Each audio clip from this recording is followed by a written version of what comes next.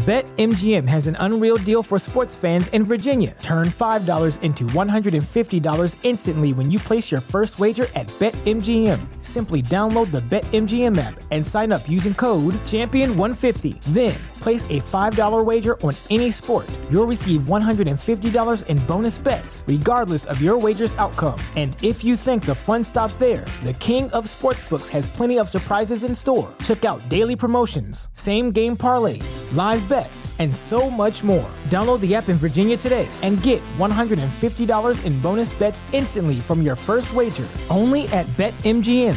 BetMGM and GameSense remind you to play responsibly. See BetMGM.com for terms. 21 plus only. Virginia only. New customer offer. Subject to eligibility requirements. Rewards are non-withdrawable bonus bets that expire in 7 days. Please gamble responsibly. Gambling problem? Call 1-800-GAMBLER. Promotional offer not available in Washington, D.C.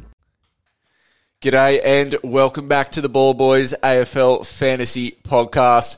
I'm back, baby. We're talking Bogs and Flogs. We're talking trade targets. We're talking Twitter questions. Let's go! Just done it from nowhere. Hoisted the goal from inside the centre. Sheed from the boundary. Dusty. Round Teddy.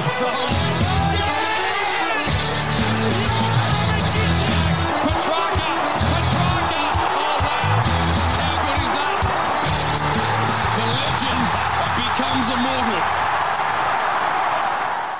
G'day and welcome again to the Ball Boys AFL Fantasy Podcast. I am your host, Mitch Casey, the one who's here each and every week. And I'm joined once again by my good friend and co-host of the show, Luke Rogerson. Mate, it's good to have you back. It's good to be back. Yes. I've missed a week, so I wanted to do the intro, just wet me whistle and just get back into it. Yeah, so it's good to be back. well, first of all, before we get on to the show, a lot of the people missed you last week, but first of all, we're just going to say congratulations, the baby girl. Yeah, you can call me daddy now, mate. Yeah. And it won't be weird. Yeah, you've been practicing your dad jokes for all season long, it feels like, at the moment. And Yeah. finally, Now I'm qualified. Now you've gone from apprentice to qualified. You know, Yeah. just like I've got the captain pick qualification, you've got the dad joke qualification as well.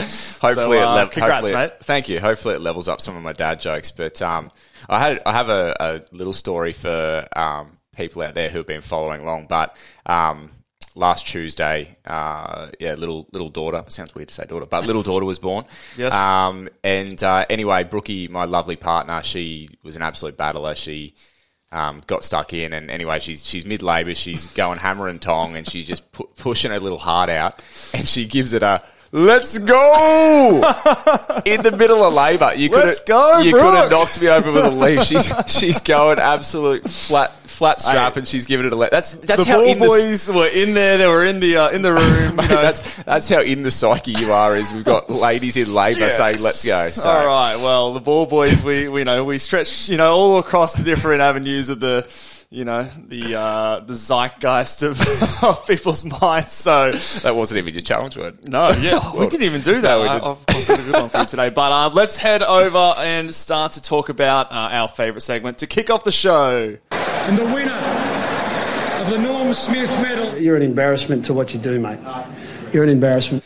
Bogs and Flogs, week 17, round 17. Yeah. I've been friendly these last couple of weeks, so I'm giving myself the flogs. And first week back, I'll get you started off by being the nice guy this week. Thank you, mate. I'll be the nice guy. So we had the Tigers taking on Sydney in the first game of the week, and this is becoming a hard watch for you because Errol Goulden just keeps getting it done, and he's a bloke that you. So he's your best on ground. He's my best on ground. You chose to part ways with him a few weeks back, and initially it didn't seem like a terrible call, and I still don't think it's a terrible call, but I think you're going to have to get him back, aren't I think you? the logic I still stand by. The outcome that has happened, I think retrospectively, I'll call it a flop. I'll eat my, I'm not too proud to say that it probably, with hindsight, was maybe a mistake.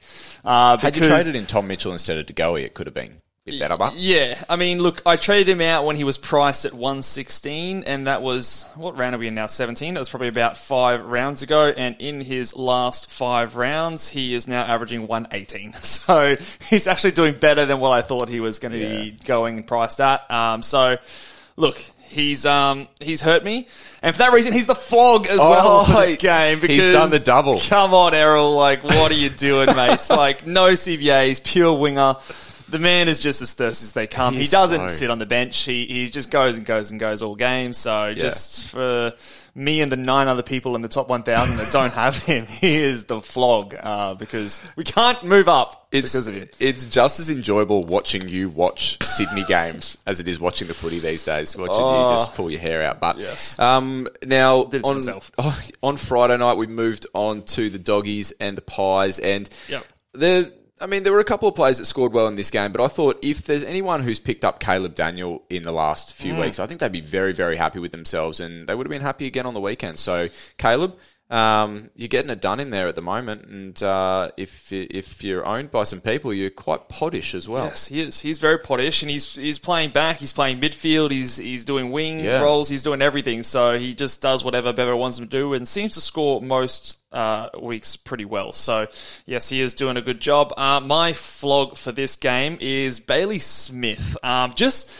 Just for our reputation's sake, because don't bring it up. People have forgotten. I can't believe that we were in on this guy in the preseason, but he has looked a shadow of himself these last couple of weeks. The role has been completely gone for most of this season, and completely devoid of confidence. I think the confidence is gone too now. Yeah. You know what I think about him is he would just be the prime player that if he got traded for some reason, change of scenery, you'd be all over him, wouldn't you? And his price would be way down. He's going to be very cheap next year. He's probably still going to be a Ford eligible player, so it is probably going to be someone we'll have another conversation about. But like, if say he does these kind of things for the rest of the season, like how do you go and pick a player like that? It's going to be tough to sort of have that numbers-based evidence to pick him if the back half season looks like this, but we know we can do it. He has put up some hundreds this season, but the role is just not there. The confidence is not there. And Bailey Smith just making us look like fools at the start of the season. Absolutely. And now, Saturday afternoon, the Eagles travelled up to the Gabatoir.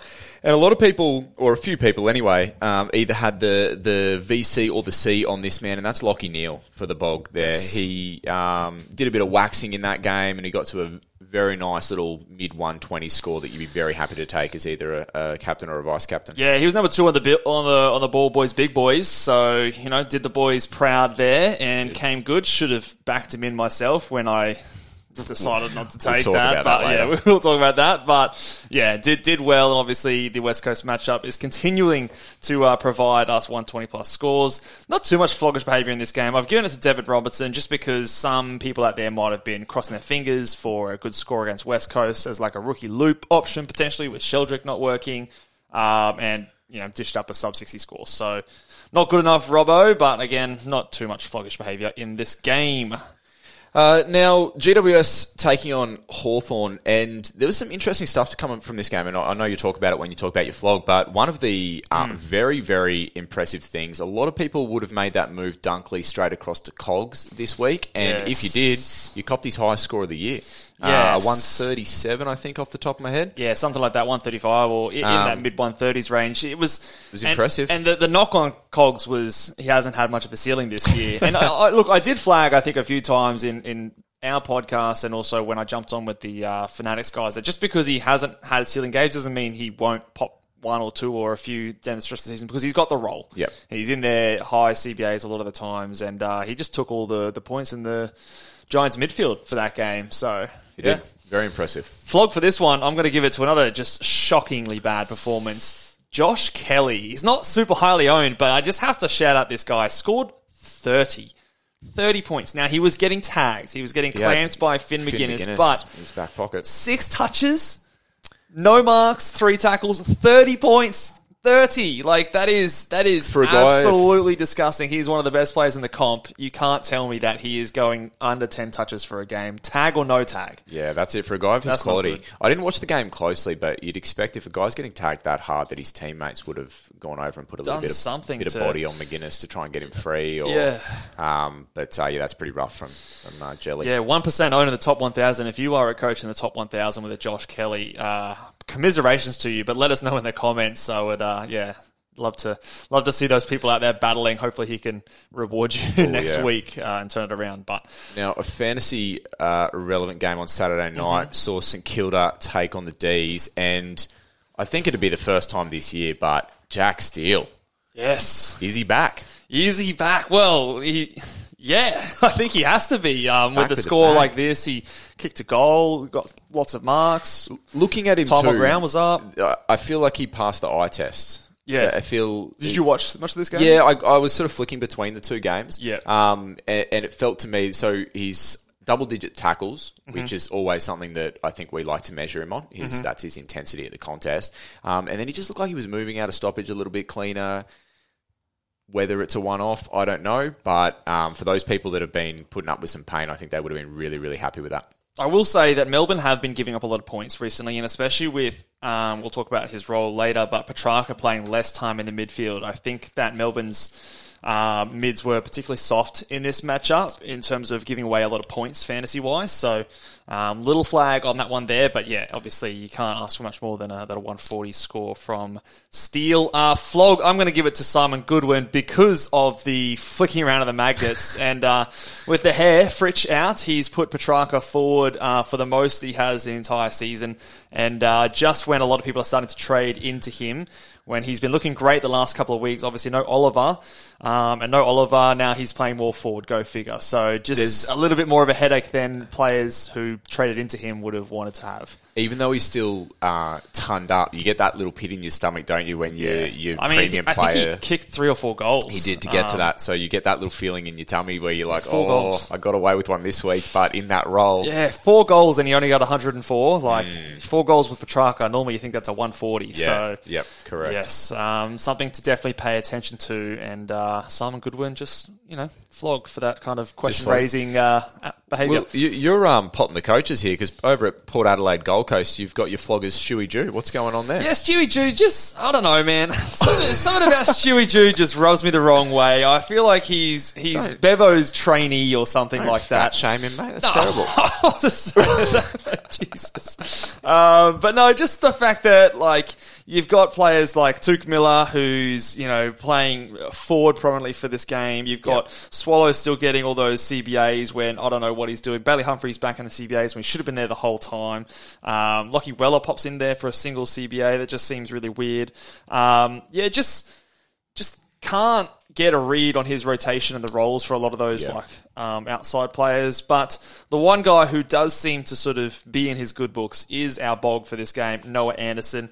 Now, his top score with 104 in this game, so it's nothing to write home about. That, for me, there's no bog in this game. Top score of 104, don't worry about it. But I will say that Port Adelaide are the hard matchup. So when I traded in Noah Anderson, this was always the matchup that I sort of went, I'll circle in a little 85, 90 sort of score him. But for him to still get, the highest score of the game, 29 disposals, still get his 104, I'm pretty happy with that as an owner, and he has a better run coming up after this game. So I'm feeling more confident in Noah Anderson than I was a couple of weeks ago when he was out on that wing. Yeah, especially the week that I traded into him when I could have gone Crouch as well. What Crouch has sort of done in the last 4 weeks, I've obviously... It's kind of balanced out. That's it. I think Anderson's working hard to make me not completely regret that one. He's more unique as well, so hopefully he keeps getting it done. Correctamundo. Sunday times, Geelong taking on North Melbourne. Stewart saved this one a little bit. When I looked over, I thought, geez, that's going to be a poor one. I think mid-70s, and then I looked back. I think he got hit by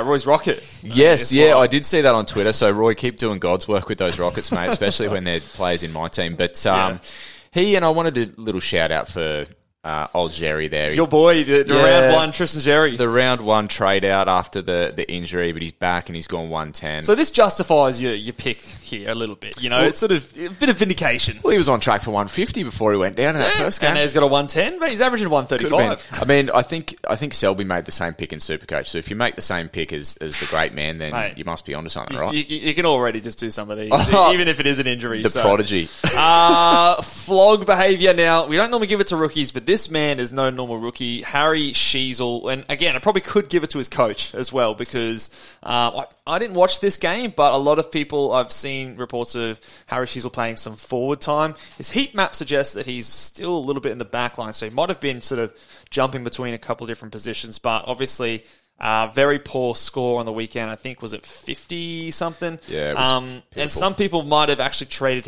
into him with the news that Zeeble was the sub. Zeeble ended up coming on early anyway with an injury, which I think was an ACL for, I can't remember who it was, but yeah, so his role a little bit all over the shop as well, 52, and he's coming up against Hawthorn. Is there a tag coming? I'm not sure, but just not good enough. At this time of the year, we can't be having those kind of scores on our ground. Agreed. Essendon Adelaide, this was a fun watch. So this was Brooke and I got back from the hospital, and we thought I will invite Ellie and Mitch over to watch some footy, because it was Adelaide, and we know that we've got the big guys at Adelaide playing there with Keezy as well, and I think Dawson featured in the top three of your big boys, I think, or he was number 6, okay. But there was my top 5 was close to being top 6. Anyway, you did a little bit of cartwheeling and ended up putting the C on Laird. And I try to be tricky. For anyone who watched this game, the only thing stopping Mitch from throwing something at my TV was basically my newborn daughter sitting next to him on the couch. She was doing a very good job of keeping me from just exploding. And Ellie's sitting there going, it's okay. And you're... no. And anyway, you talk through it. Well, anyway, just the amount of times, and there was 2 instances in this game specifically which I nearly, like I said, threw something at the TV, where a teammate's kicked him the ball, and it's an easy as +6 as you like, and they've just overshot it, and it's gone straight over his head. And it's just those moments like that frustrate the hell out of me, because those should be 6 points. But anyway, the best on ground we've got here we digressed. Is his last quarter waxing, and it was beautiful. It was absolutely beautiful to behold. So I think it was like he was on 70 or something at 3/4 time, and he's ended up with a 116, am I right? 116, with a late adjustment as well. But there was no chance of him getting there, and in the last 4 or 5 minutes of the game, he just got 3 of the cheapest +6s you've ever seen anyone get. Bang. No influence on the game whatsoever, and we were just riding him home. It was literally the last 2 minutes. He ended up with 48 points in that last quarter, so it was going to be a pretty bad score. I've given up a 114 from Bonts to chase a unique captain, and it was all worth it. 2 points improvement, so let's go. But yes, that was a bit of fun mixed in with a bit of horror there as well. And for this game, we were sort of noting it as we went, but it just felt like it was so high scoring. There was such a fast paced game style that it didn't allow those contested guys like a Laird early, like a Keys to get involved. So that was just the second half was obviously much more their pace. So bit better. Last game, Freo versus Carlton. Explain yourself for this best on ground you've got here. Look, I just thought, he's due. I thought I've potted this bloke all year. We beat him up too much. Yeah, I traded him out, but Hayden Young looked like he actually wanted the pill a little bit when we were watching that game. I wish he had done that when he was in my team, the Ox Shorts, but he actually had a little bit of a crack. So Hayden Young, you can have the bog this game.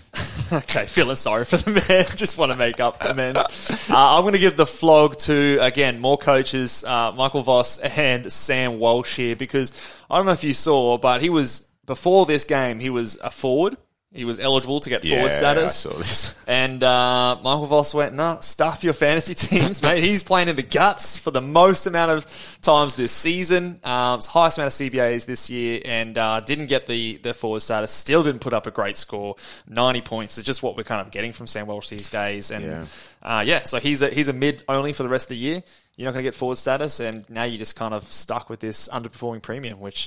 I'm sure, owners wouldn't want to have dealt with. So for both of those guys, they get the flog.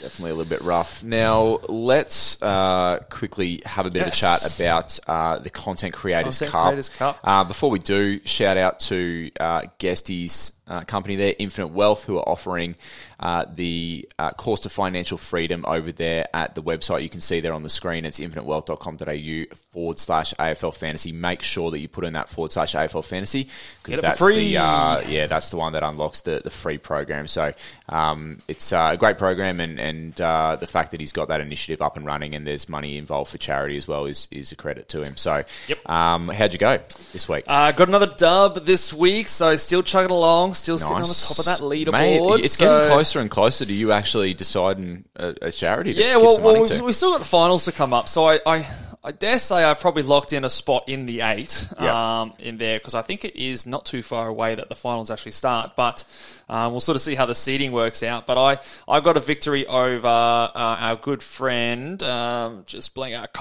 Holmes, who I messaged him at the start of the week. He and I have a very scarily similar team. We actually only had 3 uniques in this matchup. It just happened to be that my uniques outscored him by, not to name and shame the great man, but nearly 200 points, because he obviously had I think he was one of the unfortunate souls who traded in a Sheasel and the Johnson, who got subbed out in that last game as well. So a couple of unlucky breaks there. But yeah, very similar teams, which I thought was pretty funny. Who was your matchup? How did you go? You broke the tie, the tie streak. Yeah, I got the dub against Nath there, the Obermullets. So yes. the Oxongs are still trending in the right direction. We gave a fair lead up, but we're going in the right direction. So we'll see how it all pans out. Mate, number 11 on the overall there. How far are you away from the 8? Oh, you're only one game out of the 8, so you still got a chance to make the finals. So we'll see how we go. We'll keep hiking the comeback trail. Let's do it. All right. Beautiful. What are we talking now? We got some news from the weekend. Yeah, just talking some news. Little bit of news for us to talk about here. So we'll start off by just going through a few injuries and things like that, and also talking about some shifts in roles. So obviously on that Thursday night, we had a couple of injuries with Jake Lloyd going down with a hammy. Unfortunately, there are a few people, notably Matty Mottram right at the top there, have him in their side, and spare a thought for the old Matty Mottram. Poor Matty, yeah. His luck's ran out from last year, winning the car and everything. I'll still swap ranks with him if he's not. if he's feeling down in the dumps. Yeah, if he wants me to take the keys to the Hilux, I'll be happy to. I wouldn't put it past him to still come back and make something of this season. Absolutely. And definitely challenge for that top spot. But he's obviously gone down. If you have him, he is a must trade, because obviously I think he will miss a bit of time. Probably a good excuse to trade underperforming premium anyway. Angus Sheldrick had a bit of an ankle in that game. I think he sort of played out the game a little bit, but obviously with them already using the sub on Jake Lloyd, they didn't want to sub him completely. But I think pretty much sat the entire last quarter. And he already plays low time on ground. I know he's break even. Is he a risk of being dropped this week? I mean, he'd been going so well up until that point. It would be hard to drop a guy that you barely play on the ground and then you bench for the entire last quarter. But I think that his break even's 32. If he's your ticket to getting you can now trade him. Yeah, that's it. Like if you've got another way to maybe get your last sort of rookie mid-pricer off the field or whatever, and you can do that and you can keep him. Like, he's not the worst rookie to keep if he's selected, but if he's your ticket to getting that team full of premiums, then I don't mind trading him. Yeah, I think the same. I think that he definitely can go. He's probably one of the last rookies I'd want to trade, because, again, just he has that first game of the round this round, so you can still have a look at his score, and we've obviously seen his ability to go big at times. So we're starting to see also, and I think it's pretty indicative of this time of year, but like a steady trickle of just those kind of half-decent rookies coming through. Like a few of the West Coast guys look like they might tick over in value over the coming weeks. And then I think there's a few guys just sort of like slow burning. Yeah, so I think there's some guys to go down to for your bench. Absolutely. A couple of roll things here. Jack Macrae, who I traded in last week as a bit of a unique play, and just trying to run that Bulldogs gauntlet here with the Bevo at the helm. But yeah, back down to 0 CBAs after I think he had 60% the week before, and his just CBAs seem to be all over the place. What I think's happened here, and I did have it as a slight flag going into the rounds, but sort of pulled the trigger anyway. Ed Richards came back into the side, and then Caleb Daniel has moved back into the mids, and obviously Macrae has then made way and gone forward a little bit there. So it shows whether that's something that will continue to be, like if he's going to be 0 CBAs moving forward, or if he's going to fluctuate week to week, I'm not too sure, but yeah, again, it's just something to make note of.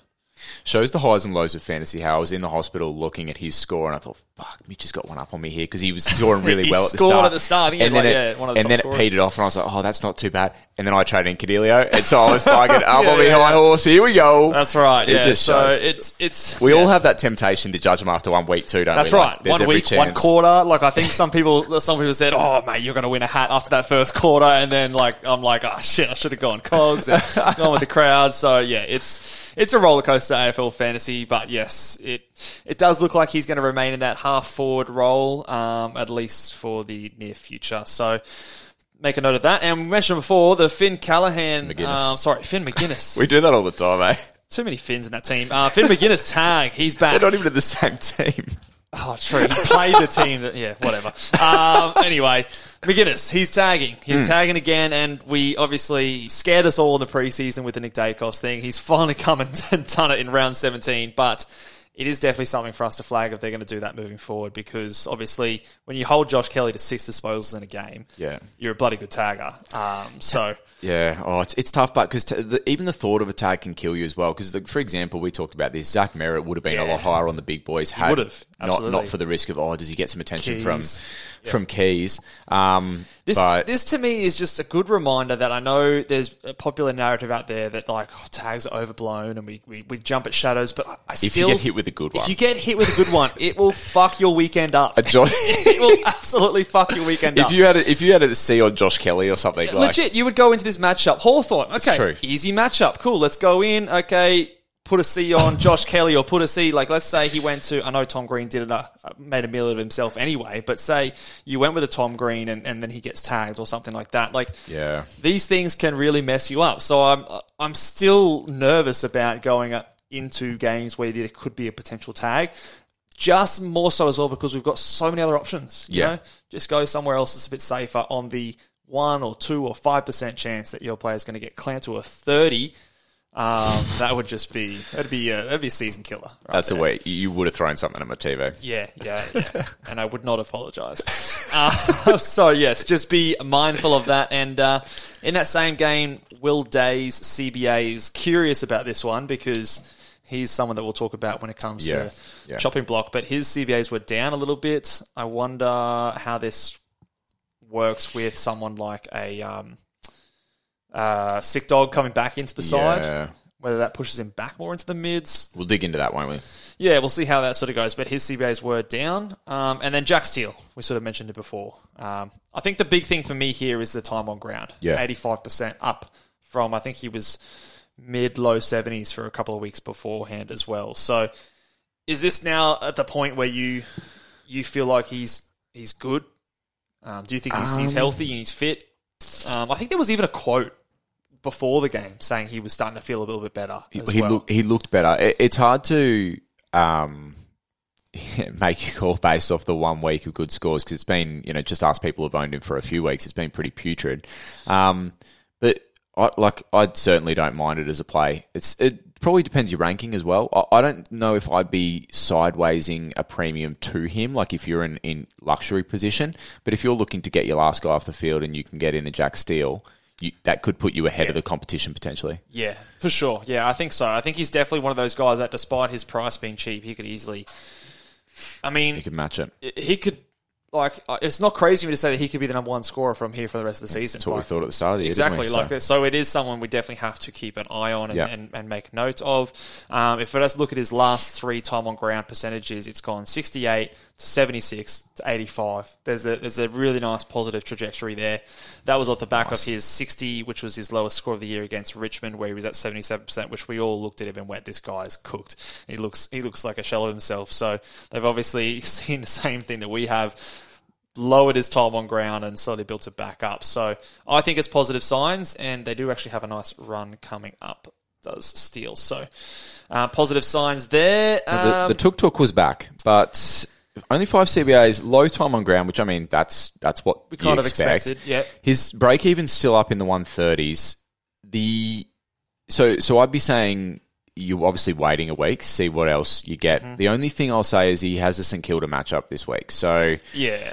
But I don't think that would be enough to go into a guy who's coming off an injury. He's had low time on ground in his previous game, so he's been managed, and his break-even's 130. You're still waiting on that. And his was a pretty significant injury. Like, he looked pretty good to me. Like, he was running around,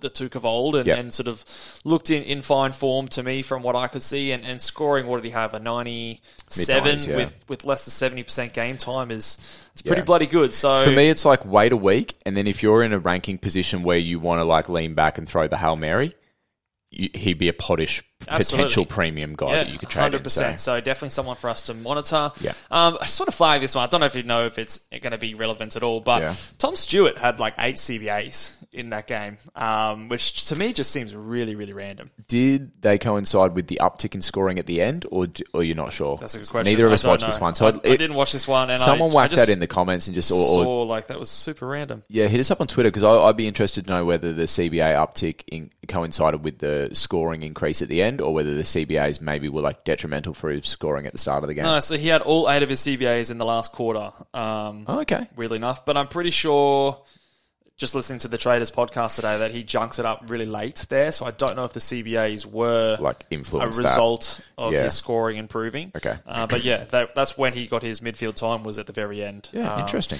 Maybe they were just putting players like Dangerfield on ice and some of those other guys on the bench and when the game was already over. So I don't expect that really to carry over moving forward, but we'll sort of see.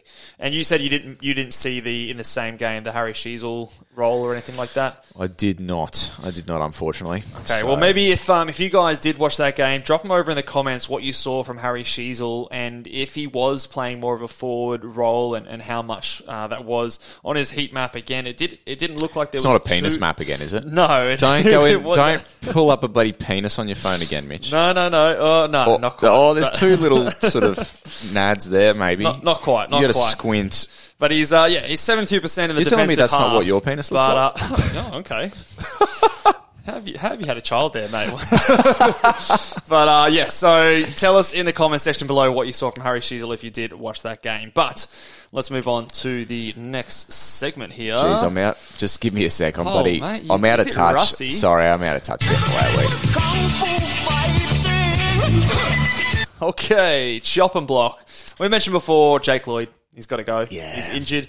And all rookies, just umbrella term now. All rookies must go. It sounds like a flash sale. Yeah, flash sale. They've got to go. 99% off. Yeah, so Let's all go. rookies must go. I think did you get your last rookie off field last week? Is that correct? So no rookies last week, but I had I guess like Himmelberg and Darcy Cameron. Obviously not full like best 22 players, but in terms of those rookie price guys, they're all off the ground for mine as well, with Callum Mills being the last guy to come in and replace the rookies. But I think if you're still rolling with a Sheldrick,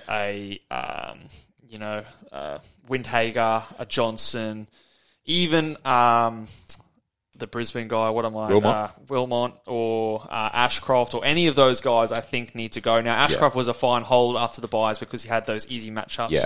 But I think don't get comfortable with it. Don't get cute with it. Get him up there is my opinion there because he's still only averaging 84. You get up to a 110 mid. That's a 25-point increase. And that's it. So, certainly don't get us wrong. Like, we're not saying that these guys have been... Even a guy like Wilmot has had his best patch of the season recently, but that doesn't mean to say that you hold him from here. If he's your ticket to get to a guy who can put up 120s for fun, you do that at this point. You've got to do it, because you're just going to get left behind. So I think all rookies need to go as your number one priority. If you still have any rookies off your ground, you are upgrading them to best 22 players. Yep. The next little batch is where it gets a little bit more interesting. So I'm calling these guys like the non-best 22 premiums or mid-prices. Yeah. So I think the top of this list, if you still have him, if you've been an unfortunate owner of this player, Bailey Smith has to cut the mullet. Cut the mullet. That's a phrase I've heard a little bit, but cut the mullet. Cut the mullet. So I think he's a very obvious trade, and I think you would feel very good to trade him out of Yassim. Yep. Ben Hobbs, I think, is an easier trade target as well because we never sort of picked him to be a premium. So I think it's fairly comfortable to cut him. Yep. This next batch is where I find it a little bit harder to prioritize and rank them. Okay. On the sheet is how I've sort of ranked them, but I'll get your thoughts. So number one in this batch, I've got Darcy Cameron as a priority trade out. Harry Himmelberg, despite him being cheap, he's made a fair bit of money. I think he's got a very tough matchup this week. I think he can go if you get him someone well. Harry Sheezel is another player that I've got here. Hayden Young and Will Day. So there's 5 names there who are all either forward or defence there. So to be clear for everyone as well, you're moving these guys on after the point that you've got all your If you've got all your rookies off the field, yeah, then these are the next guys that I think need to go. Yeah. So let's dig in a little bit deeper, and I want to do it selfishly as well, because Darcy Cameron and Himmelberg are probably the 2 guys that I could move off this week and take them to pretty much whoever I want. Initially, my thoughts are Darcy Cameron, but I don't know if I've got a jaded opinion, because since I bought in Cameron, he's sucked. Since I bought in Himmelberg, he's outperformed his price. So am I jaded there? Should I be looking to hold on to Cameron instead of Himmelberg? Well, he's in the firing line for me. First of all, because I'm not sure how fit he is. Obviously, he started off that last game really well, had, I think, 57 or something in the first half, and then had like a 20-point second half, because apparently he got a bit of a knock or a corky or something like that. So I'm wondering if he's going to be sore during the week and he might be a bit underdone. He is coming up against Fremantle this week, which on the season have been very tough to score against. They've been a little bit easier more recently, but I think some of that is waiting into the fact that the games that Sean Darcy wasn't there. Also waiting on a little bit of news with Luke Jackson. I'm not sure if he's going to be available this week, so sort of wait to see on that. But so he's got a tough matchup this week is something that I will flag. And last week was supposed to be an easier matchup against English, and he still didn't get it done. Harry Himmelberg, you mentioned there as well. If you can get them both to a premium, then I'd probably get rid of Himmelberg first. Oh, okay, so you'd hold Cameron. I've got Cameron ranked above him because his price is higher, and I think you could maybe get someone better for him. I guess it depends on like how your team is structured up, because Himmelberg's break-even is still at 60, so his price is still going up. So in terms of like finishing your side, it will be easier to get your side finished by trading a Cameron first, because his price is going to start to come back down. I think that's the way I'm leaning, and look, I think let's look at the last 2 weeks. Himmelberg's been doing everything right. Outperforming his price. Cameron's been volatile, injury. So I think it's pretty clear to say that he's not best 22. He's not a top 6 forward. Yeah, and I think doing it with getting rid of Cameron, I think pockets me like 100k that I can look at using next week as well. He's only had 3 scores over 100 this year, and all 3 of them have been below 110. So whilst he's sold, the role is good, and we have seen him put up scores in the past. At this point of the season, we can't be patient with these kind of guys. So yeah, and this is such an interesting time of year. We've talked about this, without the headsets on. Is the fact that you're now at a time of year where this is the most difficult time to trade. You're trading out a guy and trading in a guy, and the guy you trade out, on any given week could outscore the guy you're trading in, and it becomes very tough. I think you get a lot of hindsight heroes. So many hindsight flight hit on Twitter and all that as well. But you just got to weigh out the facts as best you can. Go with your gut a little bit, and don't be too disappointed if it doesn't quite work out. Yeah, and remember, don't judge a trade on the first week. It can be easy to pull the trigger and do that. But, and we will have to do that in a few weeks' time, because we will be focusing on 1 week. I still think we need to be keeping in mind there's still 7 weeks left. There's still a decent amount of time left. Say goodbye to your credit card rewards. Greedy corporate mega stores, led by Walmart and Target, are pushing for a law in Congress to take away your hard-earned cash back and travel points to line their pockets. The Durbin-Marshall credit card bill would enact harmful credit card routing mandates that would end credit card rewards as we know it. If you love your credit card rewards, tell your lawmakers, hands off my rewards. Tell them to oppose the Durbin-Marshall credit card bill. Wilson, you sent the game-winning email at the buzzer, avoiding a 4:55 meeting on everyone's calendar. How did you do it? I got a huge assist from Grammarly, an AI writing partner that helped me make my point. And it works everywhere I write. Summarizing a doc only took 1 click. When everyone uses Grammarly, everything just makes sense. Go to Grammarly.com/podcast to download it for free. That's Grammarly.com/podcast. Easier said, done. But yeah, I think, remember, it's not the first week that the trade is deemed successful or not. So I think that Darcy Cameron is probably higher priority for me. Harry Sheezel, I'm I'm really interested to see on what the people say in the YouTube comments and how much he was playing forward, because if he was playing forward, I think if he's likely to continue playing more forward time, then he jumps above those guys, and I think he's got to go. Yep. If he is going to be defender, then he probably shouldn't be on this list at all, and because they've got actually a really good run coming up to North Melbourne. So I think also I saw that Aaron Hall had an Achilles injury in the twos over the weekend, so less of a threat from that point of view. Jack Zeebles, obviously they're trying to rest him down the stretch of the season, but again, when you're capable of scoring 50s, he's still a rookie at the end of the day. That's it. I think I'd be moving off him. That's my preference. Unless, But again, say you have Cameron, Himmelberg, Sheasel in the one team. Like, who are you trading first? After the weekend's probably Sheasel, but I want to know more about the role. So yes, let some people do some digging, and they can let us know. Next bloke on the list you got is Hayden Young. Poor bloke's just been awarded the bog, and he's on the chopping block. He's still on the chopping block. Poor I still bastard. think he's a guy that you do need to get rid of. He's down a little bit in terms of priorities because obviously his price is no longer falling as much, but he is still someone that I do think eventually you're going to want to have to move on. Yep. Will Day, I've also got in this kind of bracket here as well. He is a guy that's, again, not best six in his line, but has a good matchup this week up against North Melbourne. So I think if you're forced to hold, and I would probably be trading a Cameron, Himmelberg, those guys sort of ahead of a Will Day just because of the weak matchup. He still has a nice role. He's still averaging 94 on the season. He's at least put up some ceiling scores, unlike those other guys this season. And then we've got a bunch of guys that maybe for most teams might be a bit early to trade, but if you're in a really luxurious position, you could look to start to move some of these guys on. Sam Walsh, Tom Green, and Ben Keys, I think, are all going to be probably a little bit further away from the top 8 than we would hope. Tom Green probably is the most interesting one. The reason he's in this list is probably more so the fact that he's so highly owned and he's underperforming. It could be a way of getting a leg up by getting rid of a popular player and replacing him with someone a bit more unique who could outscore him. Yeah, it's a real sort of sneaky strategic one, and I actually don't mind it. Like, over the last 4 weeks, and then he's had his buy in there as well, he's done more what I saw him, or what I thought he would do at the start. Like, this is why I haven't had him in my side the entire year, because this is more what I expected. Yeah, and there's every chance now that we've talked about it, he goes 150 on the He's going 170. So please hold. But you know, it's been less popping out for marks. It's been just less involved in that handballs, additional play out. That outside of the contest kind of stuff.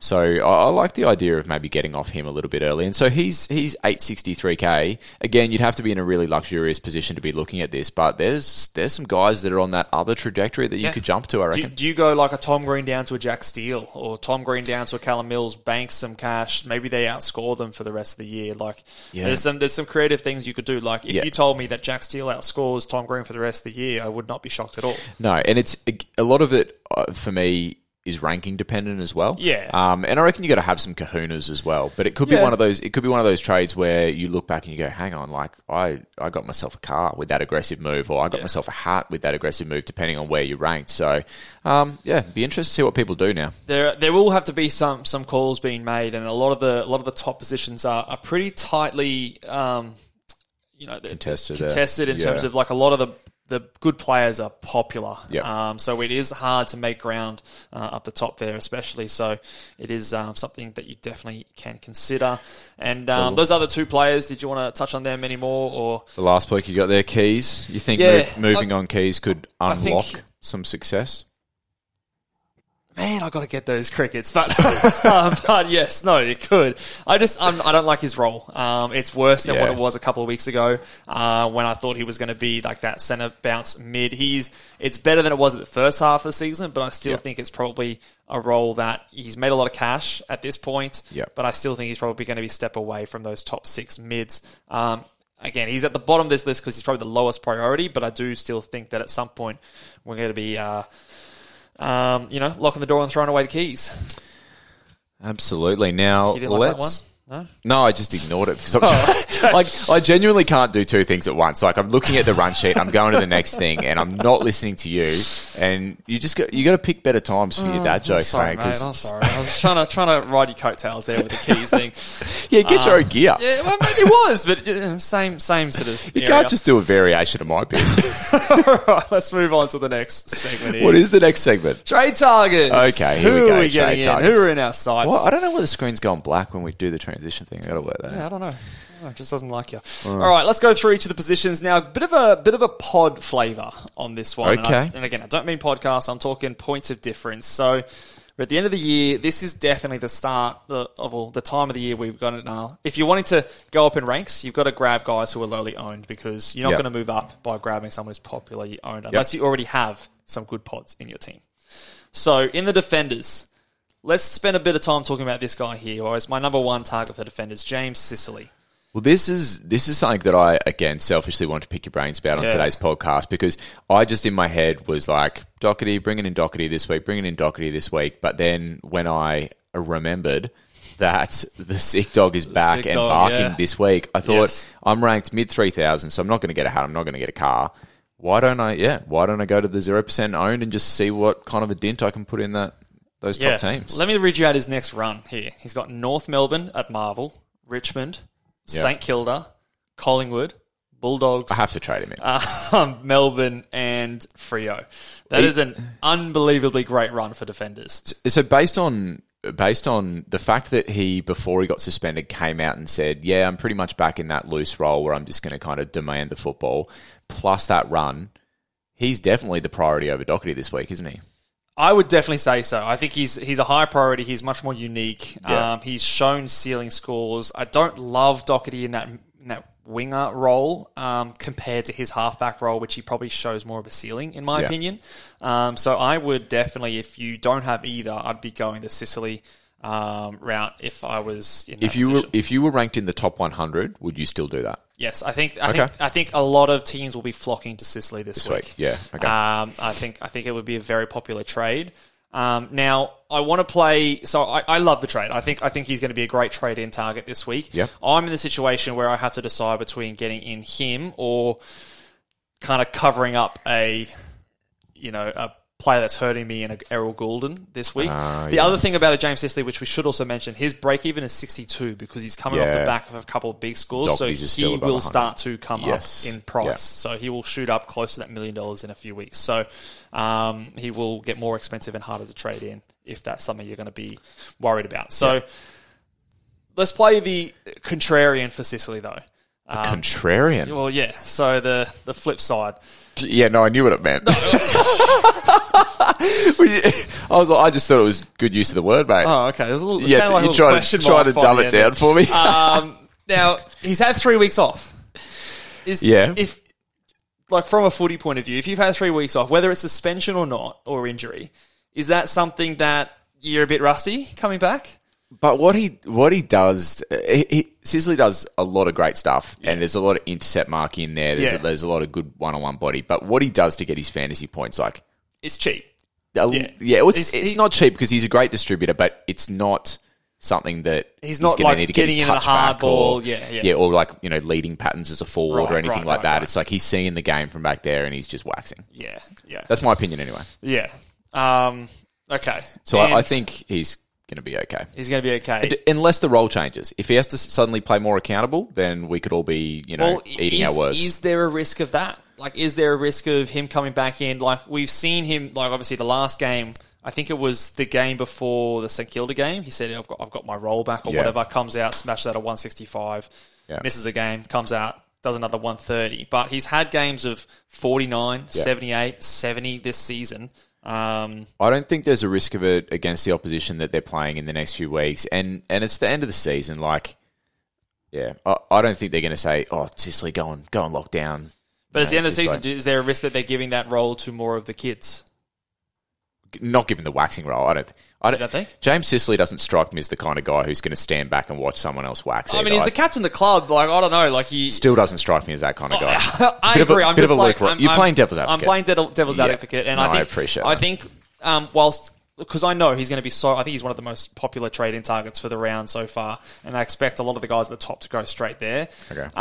There might be a play to zig when others are zagging, and go You're just justifying your Errol Goulden move. No, well, I'm talking it through because we're going to talk about some other defenders, which I think are other genuine options as well. Yep. That are other points of difference. And I think that Sicily, whilst he's 0% owned right now, I don't think he's going to be actually much of a pod this week because I think a lot of people are going to go in like Doherty was a couple of weeks ago. He was lowly owned, but then when you actually checked after that round, he was 60% in the top 1,000. So just to give a couple of stats, obviously he's 0% owned right now. The guy I'm talking about you could potentially take on a James Sicily with is Liam Duggan, who is quietly just putting up an incredible season. It doesn't sound as sexy.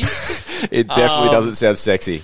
But he is currently just absolutely, putting up some great scores. 116, 113 in his last 2 games. He has a 69 in there, which obviously stinks. But before that, 137, 140, a couple other hundreds in there as well. And the West Coast Eagles, again, we're talking about good runs coming up. Richmond, Carlton, North Melbourne, Essendon, Freo, Bulldogs are all great matchups for defenders as well. Sounds like you're digging Duggan. I am digging Duggan. I think he's a good option. He's my number 2 target for defenders. I reckon Mitch is just trying to convince everyone to not go to Sicily so you can bring your Gould and then get Sicily next week. Look, I'll probably be getting Sicily at some point, but I want to give some love to Liam Duggan because I think he's a genuine option there. And I think whilst he is 2% owned of the top 1,000, 2% of the top 100, he will remain that low after this week. So a genuine pod. Third defender on the list is the Doc. We already spoke about him, but I mean, you can't go wrong. You're trading in a top 6 defender there. And the last bloke on the list is a guy that I wish I'd started the season with, and I think most people probably would, but Luke Ryan is a thirsty boy back there as well. He's a very thirsty boy, and he's got ceiling. And again, we're talking low ownership guys, 6% owned in the top 1,000, 6% in the top 100.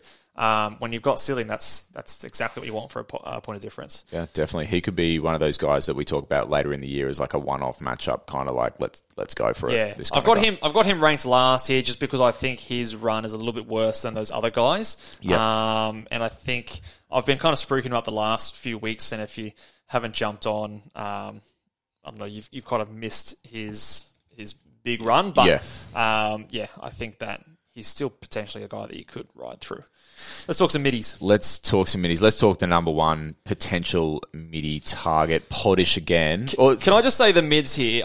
I feel way less confident in the midfielders in terms of like my ranking order than I do the forwards and the defenders. These midfielders to me feel like more of a crapshoot.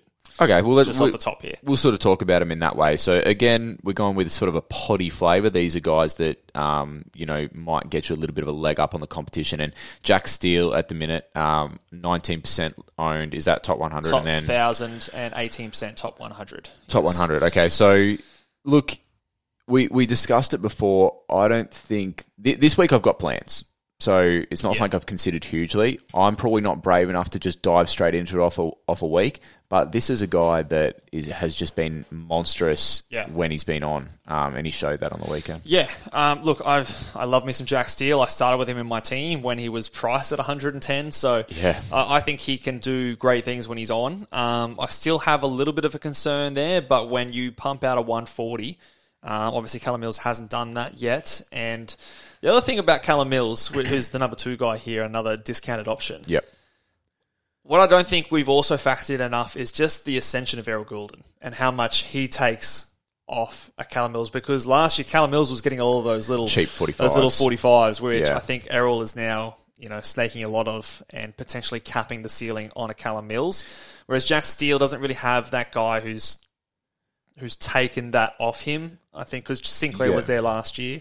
The thing with Callum Mills for me, and it feels a little bit less so this week, but when a lot of people, like when maybe we traded in Callum Mills, what was it?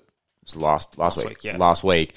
The feeling there is like you're trading in a guy who could be a 115 guy, but if he's not, he's still unders on a 90, and you just ride him for a couple of weeks while you finish off the rest of your team, and then you might push Mills up to Steele whoever it may be. Agreed. Yeah. It didn't feel, barring the risk of a baby cow going on you, he felt pretty safe to outperform his price and be a guy that you could have there while you've rounded off the rest of your team. Exactly, yeah. So I think if you've got like a rookie left in your mids and you can get up to a Steele or versus settling for a Mills, if that cash difference isn't the difference between you doing another upgrade somewhere else, I'd probably be going to Steele at this stage, just because I think, obviously, he's shown the ceiling. That time on ground is positive. He's probably got a better run moving forward than a Callum Mills as well. So I would go that way if I can afford both. But with all of these guys, I probably wouldn't be upgrading. Like we talked about those chopping block guys, not many of them were midfielders. So for a lot of teams, there are a lot of your worst players are in your forwards and your defence. A lot of midfielders, if you've got all the rookies off, are looking pretty solid. You're not really unhappy with a lot of them there. Yeah, besides maybe a Tom Green for some teams. Yeah. Number 3 here for the mids, Darcy Parish. Give him a bit of a shout out again. Just getting it done for a lot of the season here. He is just displaying a really high floor at this stage. On the weekend, he put up another 120 plus score, so that's back-to-back 120. So in terms of sort of a fully priced point of difference, he is my favourite one of the lot. 8% in the top 1,000, 11% in the top 100. So very lowly owned there. He just keeps getting it done. I know I haven't followed this rule all year, but I think it was on our very first podcast we ever did. One of the things I wanted to do was pick players that I like to watch, and for some reason, Parish just doesn't fall into that category for me. That might not make me popular with Bombers fans, but he just kind of. I can see that. I think I said at the start of the season he's not the typical type of player I normally would go for. Because he's not typically a huge tackler or anything like that. He relies on big possessions, but mate, he's getting big possessions at the moment. And it's Potish, so it's working out for him. So yeah, I think he's good. Bontempelli is... Who doesn't own Bont? Well, not everyone has Bont. Of all the big dog guys, 58% in the top 1,000, 62% in the top 1,000. You're not 100. Bont. So if you wanted to be defensive whilst also still having a little bit of both ways. Hedging. Bont is probably your guy because there's no way I see him not being a top 8 mid for the rest of the season. I think he could potentially be the number 1 mid Brownlow for the rest of Bont. the season. So, I think he's definitely a good guy. And a couple of long shots at the end here. Adam Chera, who I don't know if we've mentioned on the podcast here before. He is getting it done recently, and he is 0% in the top 100, 1% in the top 1,000. So if you want a real roughie, Adam Chera could be your man. If you've been on him since the start of the year, it is straight roller coaster. Listen to these scores. You go 89, 90, 82, 69. Is that an 85? And then you go 130, 137, 130. Then you drop a 62, followed by a 119. Back to 90, 111, 82, it's all over the shop. Yeah. So he's had a few stinkers in there, but a lot of ceiling scores in there as well. So I don't think he's had a score between 90 and 110. Really, it's either been sub 90 or over 110. Massive. The guy, epitome of a bit of a high risk, high reward play, but. Look, if you want to just do something ballsy and something fun, and you're a Blues fan, there is a world where it works out, but he's down the risk just because I don't necessarily believe in it. Christian Petrarca would have been higher earlier, but the role shift makes me a bit scared. I was very keen on him this time last week. This week, not so much, but he is also 26% top 1,000. So, but I'd probably go those other guys ahead of him now. So let's look at some forwards. So your theme for these trade targets was point of difference players. Yes. And who's your first forward target? Errol Goulden. This is just absolute selfishness on this podcast. We should just talk about our teams and who we want to bring in. Mate, well... That's not... You obviously don't understand how pod works because 99% of people own him. Well, this is the question I want to... Let's use Errol Goulden as a hypothetical guy. Let's use him as this can be someone else that maybe you don't own someone who's very popular. Unnamed maybe you don't player. have Zach Merritt. Maybe you don't have Sam Docherty, who's now really popular in the top 100. Yeah. At what point do we need to just bury our heads in the sand and just continue to fade these guys? Or is there a point at which you go, okay, I just need to get these guys in so they stop hurting me? Is that going to move rank? Is that going to push you up? Or is what's the line? We've got 7 weeks left. If you're a guy like me who can't watch Errol Goulden, look, I'm conceding that I've fucked up there. I can get him in this week. Like, do I do that? And despite it not really achieving anything, does it just, stop the bleeding there and other points of my team can move me up in the ranks? Because obviously I moved up 40 spots this week despite not having him. Yeah. So the rest of my team must be doing something well. Yeah. I know it would feel weird because you're just matching, but you said you moved up 40 spots. I reckon you would have moved up more if you had Errol. And hell yeah. And you know what I mean? So it's almost, I feel like you're making the right move if you bring him in. He's so good to watch too. Oh, I know. So terrible to watch. I know that's got nothing to do with fantasy, but you can't bear it.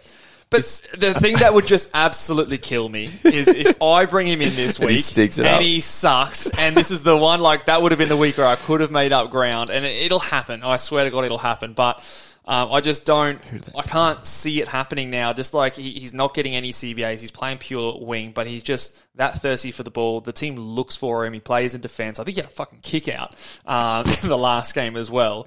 Plays super high time on ground. He's matchup proof, like anything. He just keeps getting it done. So, anyway, a little selfish part of the podcast there. Errol Goulden, or a super popular player that you don't have who's killing it.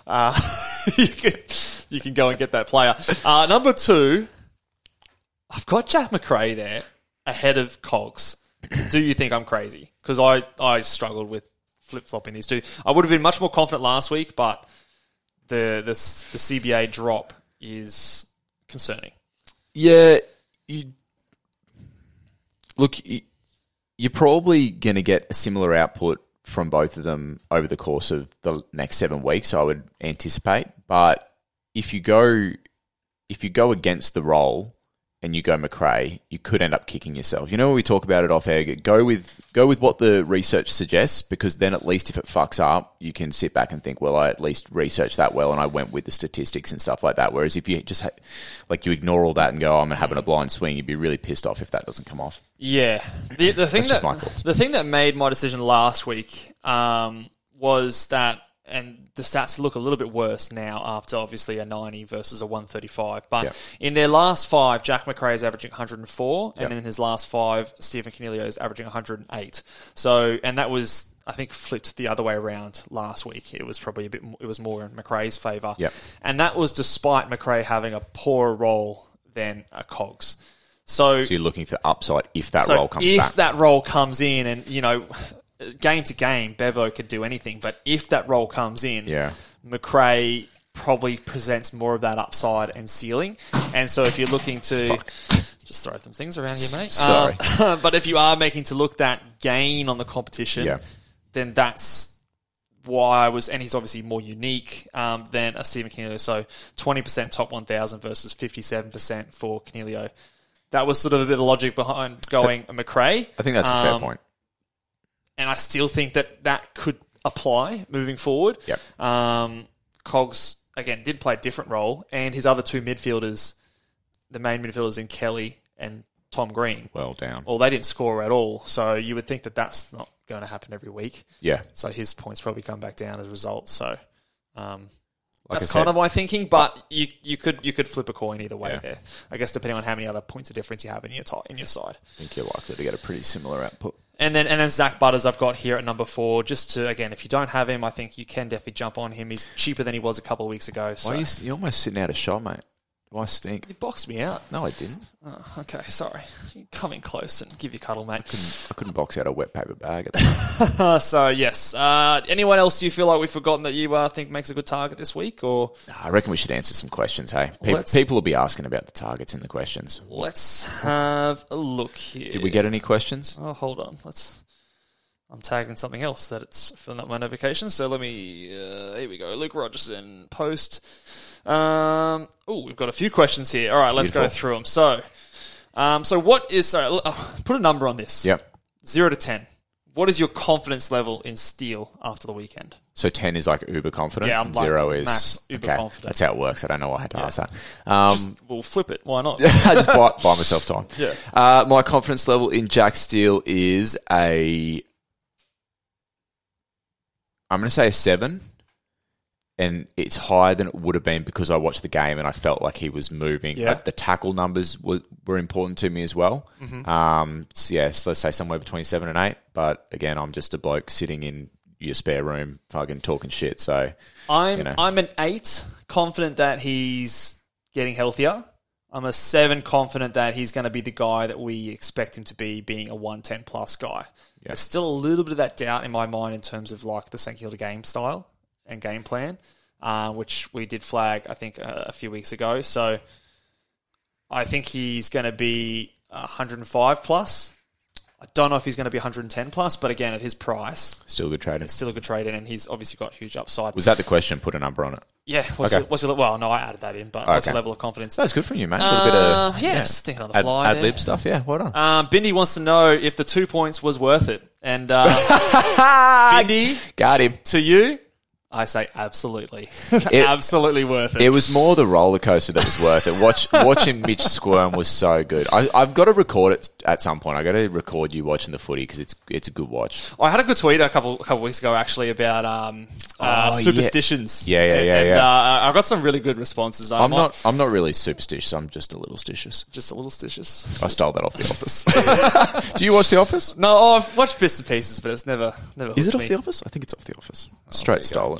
All right, this Wazza has Day at F6 or D6, I'm thinking, and Ben Hobbs at M8. Should I upgrade Day and get on Sicily train while his break even is low, or should I upgrade Hobbs to an F6 and get a McRae, Daniel, or Cogs? This is a tough one. Okay, so let's say Will Day goes 90. Sicily's every chance of going 105. Yeah. 110. And then you got Hobbs. What's he been going recently? Hobbs is probably going 75, 80. And you're going to Cogs. Look, 105.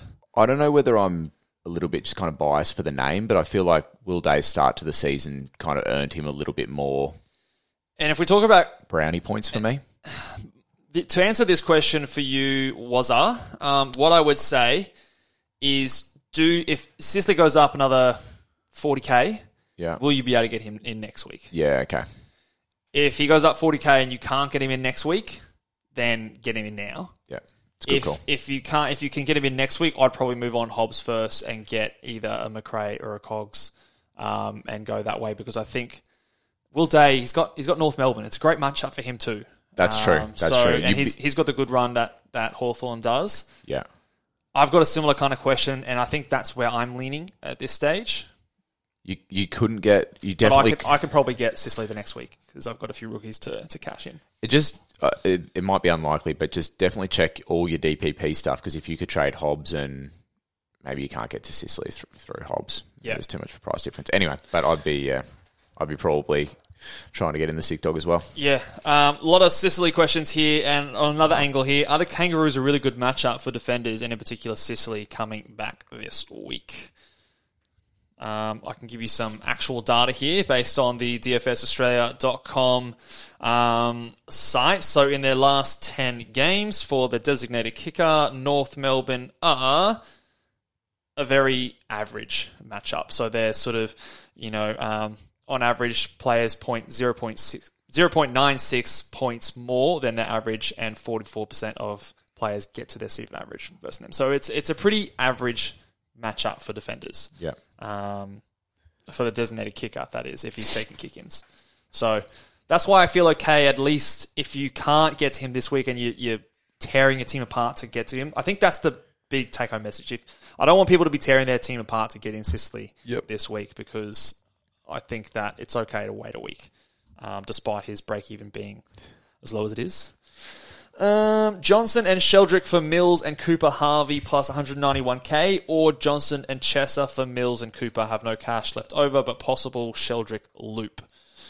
Would you rather trade out Sheldrick and have the 191k, or trade out Chesser? What are your thoughts there? What's Chesser? So using that money to get to who, sorry? I think the trade-ins are the same, so it's Cooper and Mills, but he's just wondering whether or not he should save the cash and just have it sitting there, or if he should... okay. Well, Sheldrick, just watched the injury space there with the ankle that you mentioned as well. His break-even's still 30. Chess's break-even... What did this guy say? Lost the He chest, said, got have no cash left over, but possible Sheldrick loop. Oh, so he won't have any cash in the bank. So, Ted, who asked this question, what I would do is have a look at who else you've got to cash out in the next few weeks. Yeah, okay. So if you have, like, say, for example, you've got someone like, who are those Eagles guys? Chesser. The other guy, what's his name? Hewitt. If you've got a Hewitt on your side, if you've got someone else like a Windhager or something like that on your bench or something, you've got more players on your bench that you can cash out. Yeah, true. Then I would be... it looks like you've got some good cash generation. I'd probably prioritise having that loop with Sheldrick, at least having the look. If you don't, then I'd probably be trading Sheldrick out, having that cash. Chester's got a lower break even, probably more job security in terms of staying in that side and a struggling West Coast team. So that's how I would split it. But at the end of the day, it is a bit of a flip of a coin. Who goes first out of Darcy Cameron or Bailey Dale? Someone that we didn't mention before, who's a bit more of a unique player. What's Bailey Dale been doing? I haven't looked at him too closely. We live in our own bubble, don't we? So he's gone 78 and 96 the last couple of weeks. Obviously, Ed Richards came back into the side last week. Who was it, Bailey Dale or who? Who goes first? Darcy Cameron. They've got ongoing. Sydney this week. I'd probably still go Cameron. Yeah, I'd keep Dale. I'd keep Dale and go Cameron. Yeah, I'd probably do the same thing. But if your upgrade was better on the Dale side, that might be one where I'd sort of side with whatever the better upgrade is, depending on who you're going to. Lads asked, to finish the team, do I go Mills and keep 250k to upgrade Primrose for Ubers, or does he go to Parrish and keep the likes of Day and Sheasel for a few more weeks? Very good question. Going to, I'm assuming going to, was it Mills? Mills would allow him to then move on like a Sheasel next week potentially. So we've got 250k cash. So I guess he'll be able to do some upgrades. It wouldn't be this week. Next week. Yeah, look, I think I'd almost be tempted to pocket that one. I know Parrish has been putting up 120s and Mills has kind of been in that 90 bracket, but the thought of then having to... Surely you could still get Sheasel to someone half decent the following week without pocketing a heap of cash, couldn't you? Because you'd have someone else on the bench that you could drop down to generate cash next week. He might be going down. I mean, yeah, again, it does sort of depend on like what rookies you've got on your bench here. If we just compare Mills to Parrish, right? Yep. What do you think they're averaging?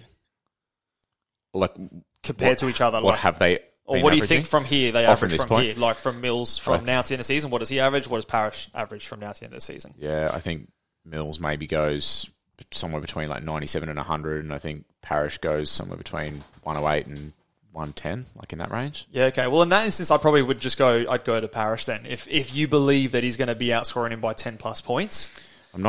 Mills, we saw it again at fullback on the... Yeah, that did suck. On the weekend from Mills. That did suck. And he was going well up until that point too. I'll flip it back to you, lads. If you think that Mills is going to go 10 plus points, I'd probably just get the better player in. If you see them closer in being like a 5-point difference, then I'd probably go with the Mills option and save that cash and hopefully do something with it next week. Mills is a tough one because if he gets played in the role we want him to get played in exclusively, he will go 110. Yeah, so let's maybe go one more because we've got a few questions and I just realised we've been going for an hour and 10 minutes. Forwards for under 820,000. Keys doesn't feel like any value now, but maybe the best that he can get. That is a tough question. Let's look at some of these forwards. Under 820. Jeez, there isn't much there. Sheasel, he probably couldn't jump there now. Go all the way to the Berg. Ride the iceberg. Ride the Berg for a little bit longer. That would mean you've got, 300 or 200k left over. Maybe you could do something about it next week. Oh, I don't... It feels really tough. Yeah, there's always got to be a scenario where you don't have to settle. Do you know what I mean? Like, if you're feeling I'm assuming this person's got one rookie left in his forward line. And he's just going, okay, who's the best that I can get this rookie to? We'll go Himmelberg as like a halfway house pocket, 250k. Hopefully you get a 90 out of Himmelberg this week, and then you're one step closer next week, and you've got some cash generation going on your bench, and then next week you trade Berg up if you can. Potentially. Potentially, yeah. Look, I don't mind it. I just will flag that he's got a tough matchup this week against Adelaide, who have been restricted for defenders. But we see the Bombers put up some good scores against them this week, so you can't always sort of pencil that in. But he's definitely the most value of those guys, I would say. If you want to be really bold and double down, just go to Sheasel. If you think he's going to be half back, but I don't know if I can confidently say that. But Keys probably is the best, but we talked about him as a trade-out target. I think he is close to maybe dropping a stinker. But think of those guys as a halfway house. That's how we have to think of them. Yeah. It's like But if you're going to do a halfway house, you might as well go the cheapest one and the one that's still making cash, and that's Hilberg. Yeah, because we saw in that role early in the year, Keys could drop like a 40. Yeah.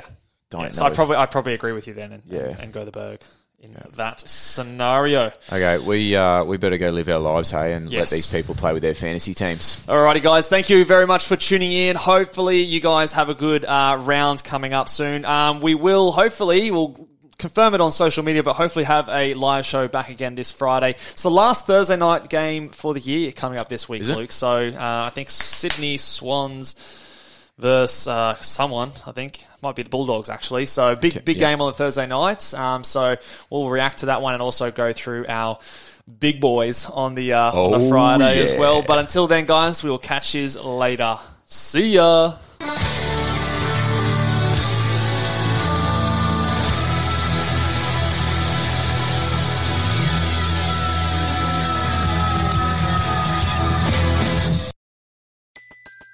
Everybody in your crew identifies as either Big Mac Burger, McNuggets, or McCrispy Sandwich. But you're the Filet-O-Fish Sandwich all day. That crispy fish, that savory tartar sauce, that melty cheese, that pillowy bun. Yeah, you get it. Every time. And if you love the Filet-O-Fish, right now you can catch two of the classics you love for just $6. Limited time only. Price and participation may vary. Cannot be combined with any other offer. Single item at regular price. Ba-da-ba-ba-ba.